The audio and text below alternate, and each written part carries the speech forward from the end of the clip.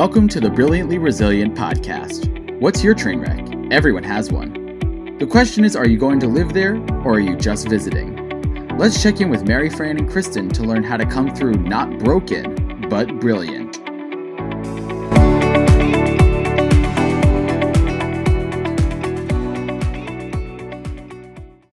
Hey everybody, Mary Fran Bontempo here. And before we get started with this week's episode, did you know that Brilliantly Resilient can come directly to you? That's right, we have keynotes, programs, presentations, workshops, all available to companies, associations, conferences, and organizations, either virtually or live in person.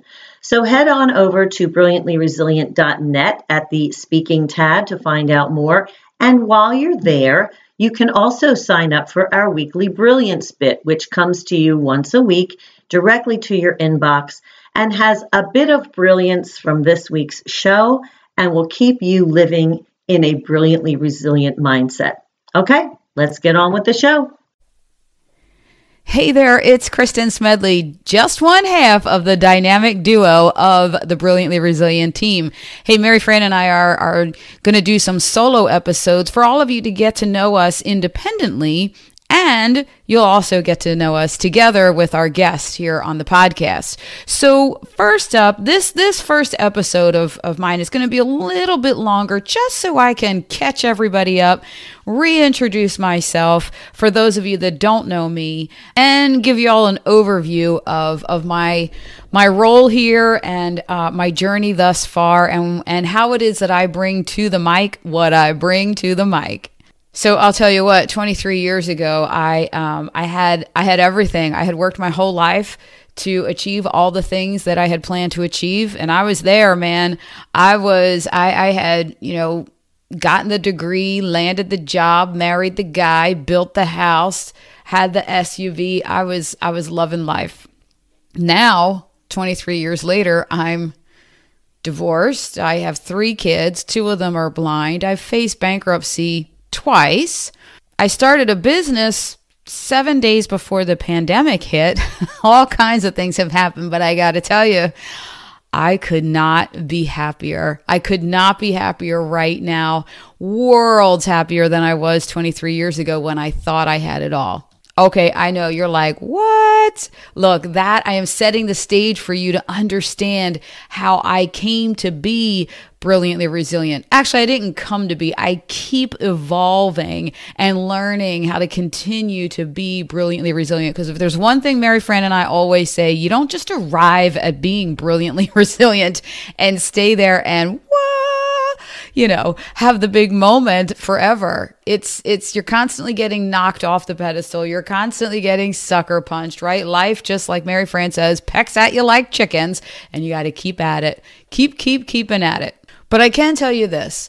What I have realized, there are 9 pillars in the process of becoming and practicing living brilliantly resilient. And the one key one that I see as the foundational pillar that without this, it is very hard to keep going after sucker punches and train wrecks. At least, I guess I should say, for me and for people like me. And that pillar is perception. It is how you are seeing your challenges. It is the lens that you are looking through at those challenges. So that's my role here with these solo episodes, at least for the first round of them, is that I am going to dive deep into how it is that I see the perception and how we perceive our challenges is really the root of whether we are going to stay stuck in the mess or if we are just visiting. And look, I totally get it. If you're walking or driving or vacuuming or whatever it is you're doing, listening to this, and you've stopped and you're like, wait a minute.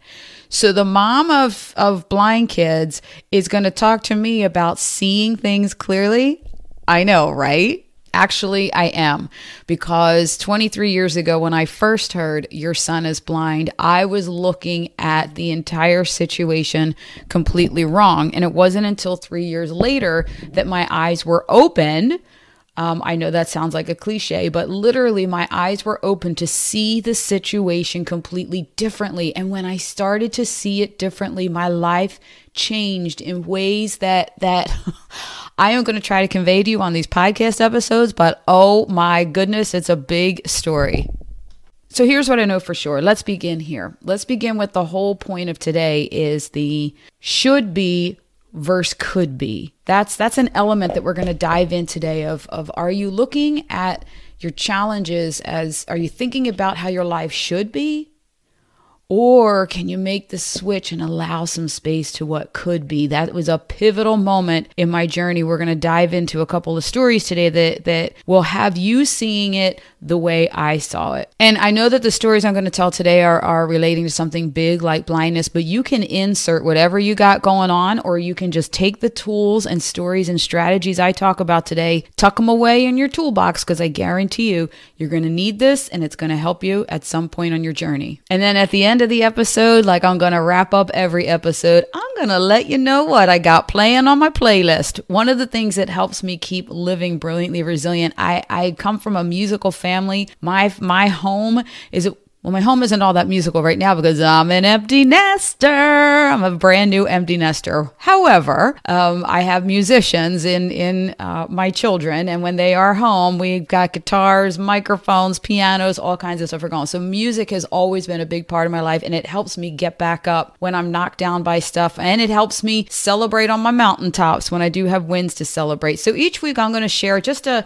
current song that is blasting on my playlist, and I'm hoping that it helps you build your brilliantly resilient playlist too. All right, so let's dive into a little bit of today's concept, and that is the whole way of seeing challenges differently is to move away from the should be and into the could be. So let's back up. I talked about, hearing 23 years ago that my firstborn 4-month-old son was blind, and up until that point, while I was carrying him, before he was born, as my belly was growing, my dreams for him were growing, right? I was like valedictorian, summa cum laude, pitcher for the Phillies. I'm a Philly girl. We're big on sports here. Quarterback for the Eagles. I had very, very big dreams for him. So when I heard that sentence, the worst 4 words I had ever heard in my life to that point, your son is blind. I actually, my first question was, will he play baseball? Oh my gosh.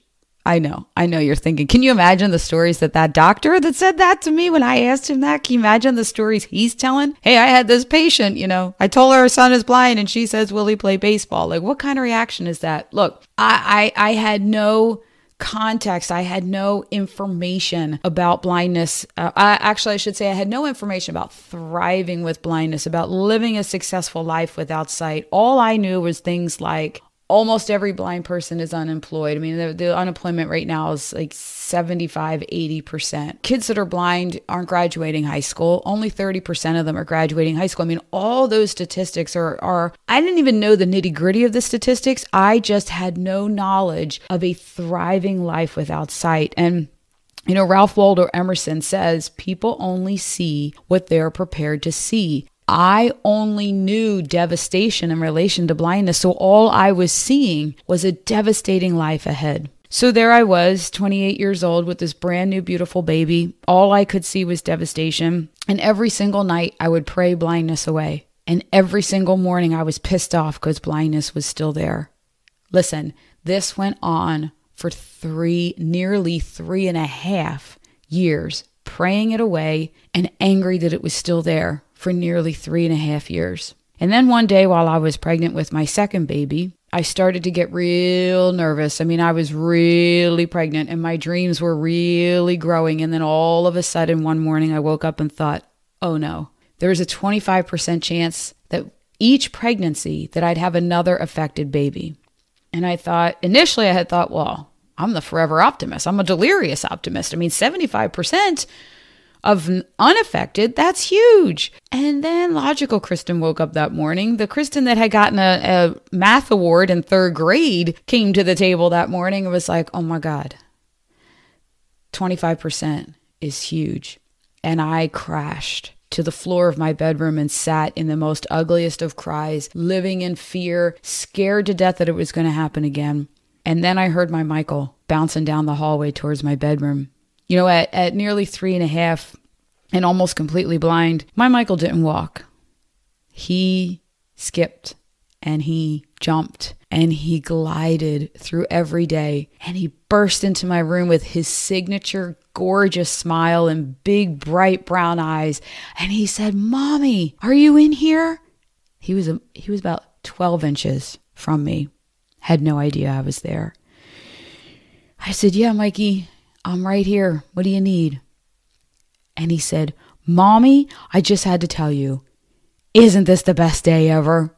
And I was ugly crying silently because I didn't want him to hear me sobbing. And I thought to myself, oh my God, you have no idea how much this is not only not the best day ever, you're never going to have a best day. You're never going to have a best day. So I sucked back a sob and I said to him, "Michael, why do you think this is the best day ever?" And he said, "Mommy, because I have all my toys and the sun is shining and I'm just so happy." And he spun around and bounced on with his perfect day, back down to his toys and his sunshine and everything. And I thought to myself, oh my God, where I see devastation, he doesn't see that. He didn't see blindness the way I saw it. He just saw it as it is what it is. It's how he accesses the world. Michael didn't see blindness as a burden. It was a non-thing. I was the one stuck in the sadness and mad as hell that the life I had planned for him wasn't going to happen. Michael wasn't bothered. I was the one that was bothered. I was the one devastated. And you know what? Although I had planned and dreamt my whole life to be the best mom in the world, I was the worst mom in the world for Michael. Because I had been so focused on what I thought my life should be, what I thought his life should be. I wasn't making any space for what could be. I wasn't getting him the tools and the resources he needed to access a world he couldn't see so that he could figure out what could be possible for him. I had been praying for blindness to be taken away for 3.5 years, and in that moment it was. It was my blindness to the possibility of my son having an amazing life. That was taken away. That was cured, if you will, in that moment. And in that moment, I decided to let go of what I thought his life should be and just be open, like opening my eyes even just the slightest bit, opening my heart, just a crack in my heart, just the slightest bit to see what could be possible for my son. And I'll tell you what, from that moment on, and continuously throughout the journey, I mean, you'll hear me in these episodes. I'm gonna revisit this point often with all different kinds of stories of different situations, so you can see that I didn't just in that moment say, okay, let me move on from what I thought his life and my life should be, and let me make space for what could be. It didn't instantaneously fix everything. It did give me the wherewithal that the next time the therapist came to my house to teach me how to teach my son how to access a world he couldn't see, and instead all this time I had been using her as my own personal therapist to cry to, right? It gave me the wherewithal to ask questions that I should have been asking. Should he have a white cane yet? And if not, at what year should that happen? Why doesn't he know any pre-Braille skills yet? Why? All the things that he needed to access the world. It finally was a fire ignited in me to go get him the tools that he needed. And then there were times, like I said, I'll walk you through over these next several episodes of all the different scenarios where I had to come back to this foundational moment. How am I looking at this challenge?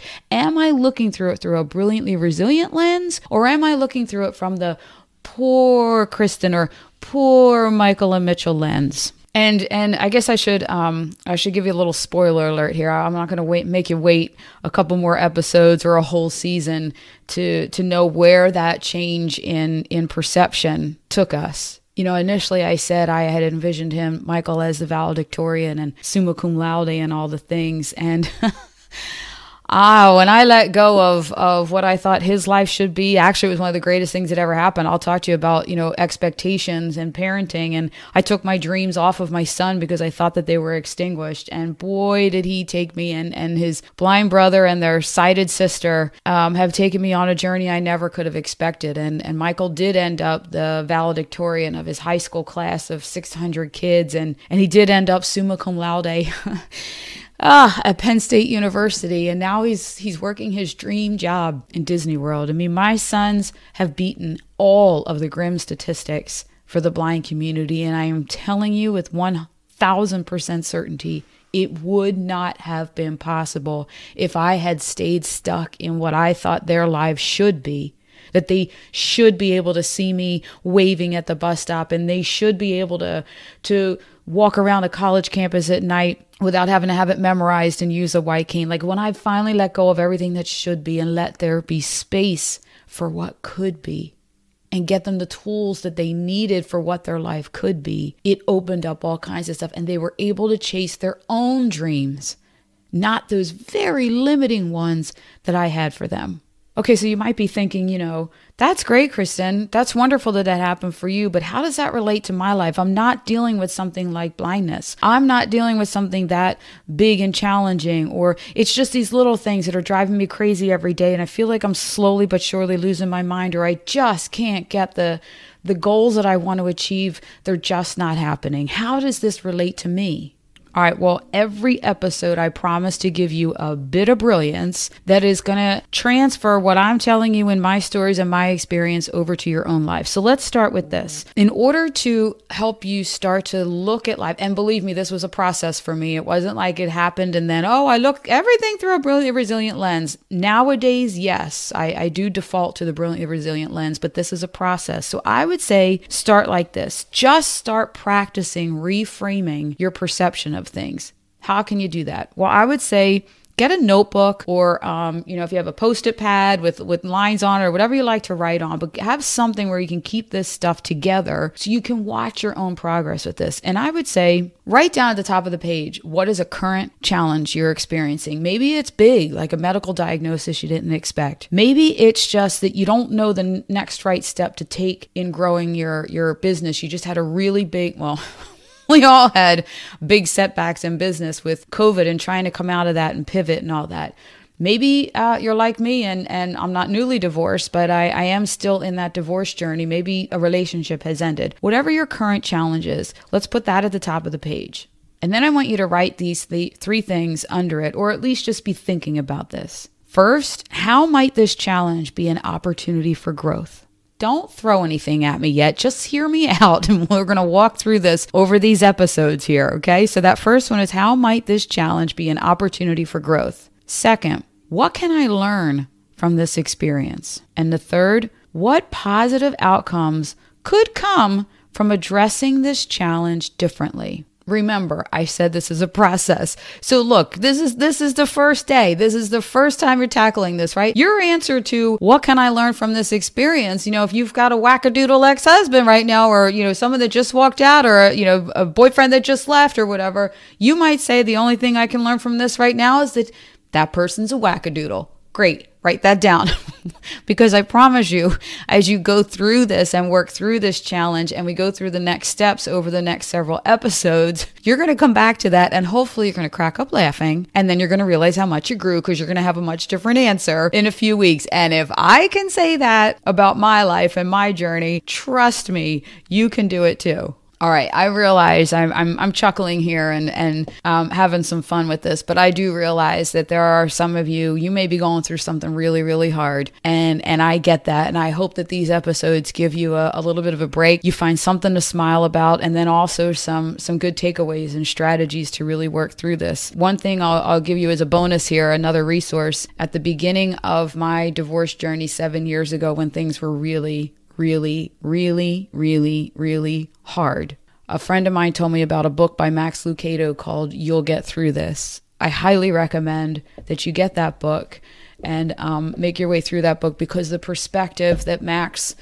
puts a challenge in, trust me, it is absolutely phenomenal. So that's a bonus resource for you. Okay, now we're moving into the segment where I'm going to wrap up every episode with what's on my playlist. So hopefully you can get some fun songs to add to your playlist to help you in these moments of struggle, challenging times, but also to celebrate your wins when you do get to a mountaintop, where you do get at least to the next right step that you were trying to conquer, that you have a song to celebrate with. And I'm going to tell you, just the other day, my daughter Carissa, I have a sighted daughter and she's my youngest. And like I mentioned, I'm an empty nester now. She just started college and we're so blessed that she's so talented in sports that she's playing D2 basketball.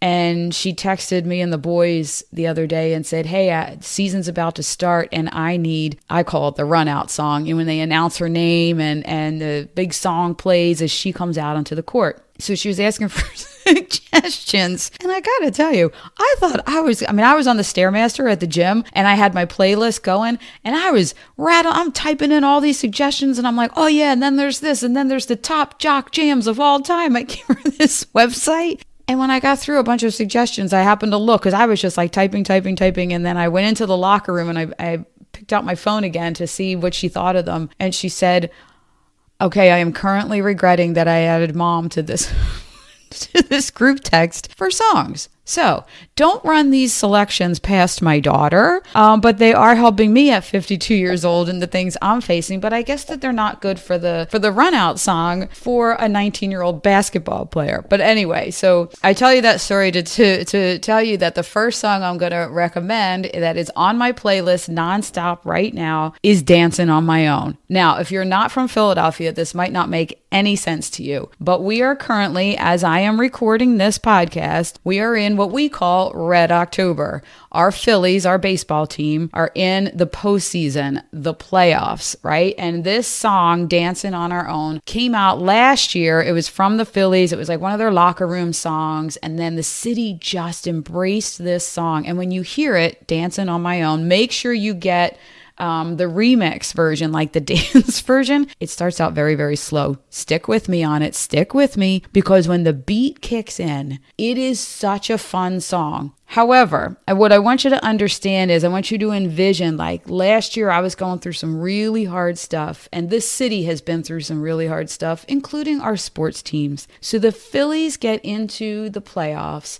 The Eagles, our football team, was like undefeated forever. And although I was going through some really hard things, I would meet up with my girlfriends to watch the Phils and the Eagles at this fun sports bar in my town. And it didn't matter if the Eagles have this fight song, Fly Eagles Fly. But when the Eagles would win, or when the Phillies were playing, when they would win or something really great would happen, the manager of the bar would put on the whole sound system this song, Dancing on My Own. And we would go like silly crazy, dancing and laughing. And I'm telling you, every time I hear this song, I cannot help but smile. And interestingly enough, it's about like, I'm over here by myself dancing on my own. The person wants to be in a relationship with someone else that's in the room. And I want you to think about it in terms of, there's times when we feel so alone in the stuff we're going through, right? Like nobody could possibly understand how I feel. And then there's this song that this person is alone, but guess what? I'm going to keep dancing. I'm going to keep doing my thing, and I'm going to make it through this. And like Max Lucado says, you'll get through this. So listen, I appreciate the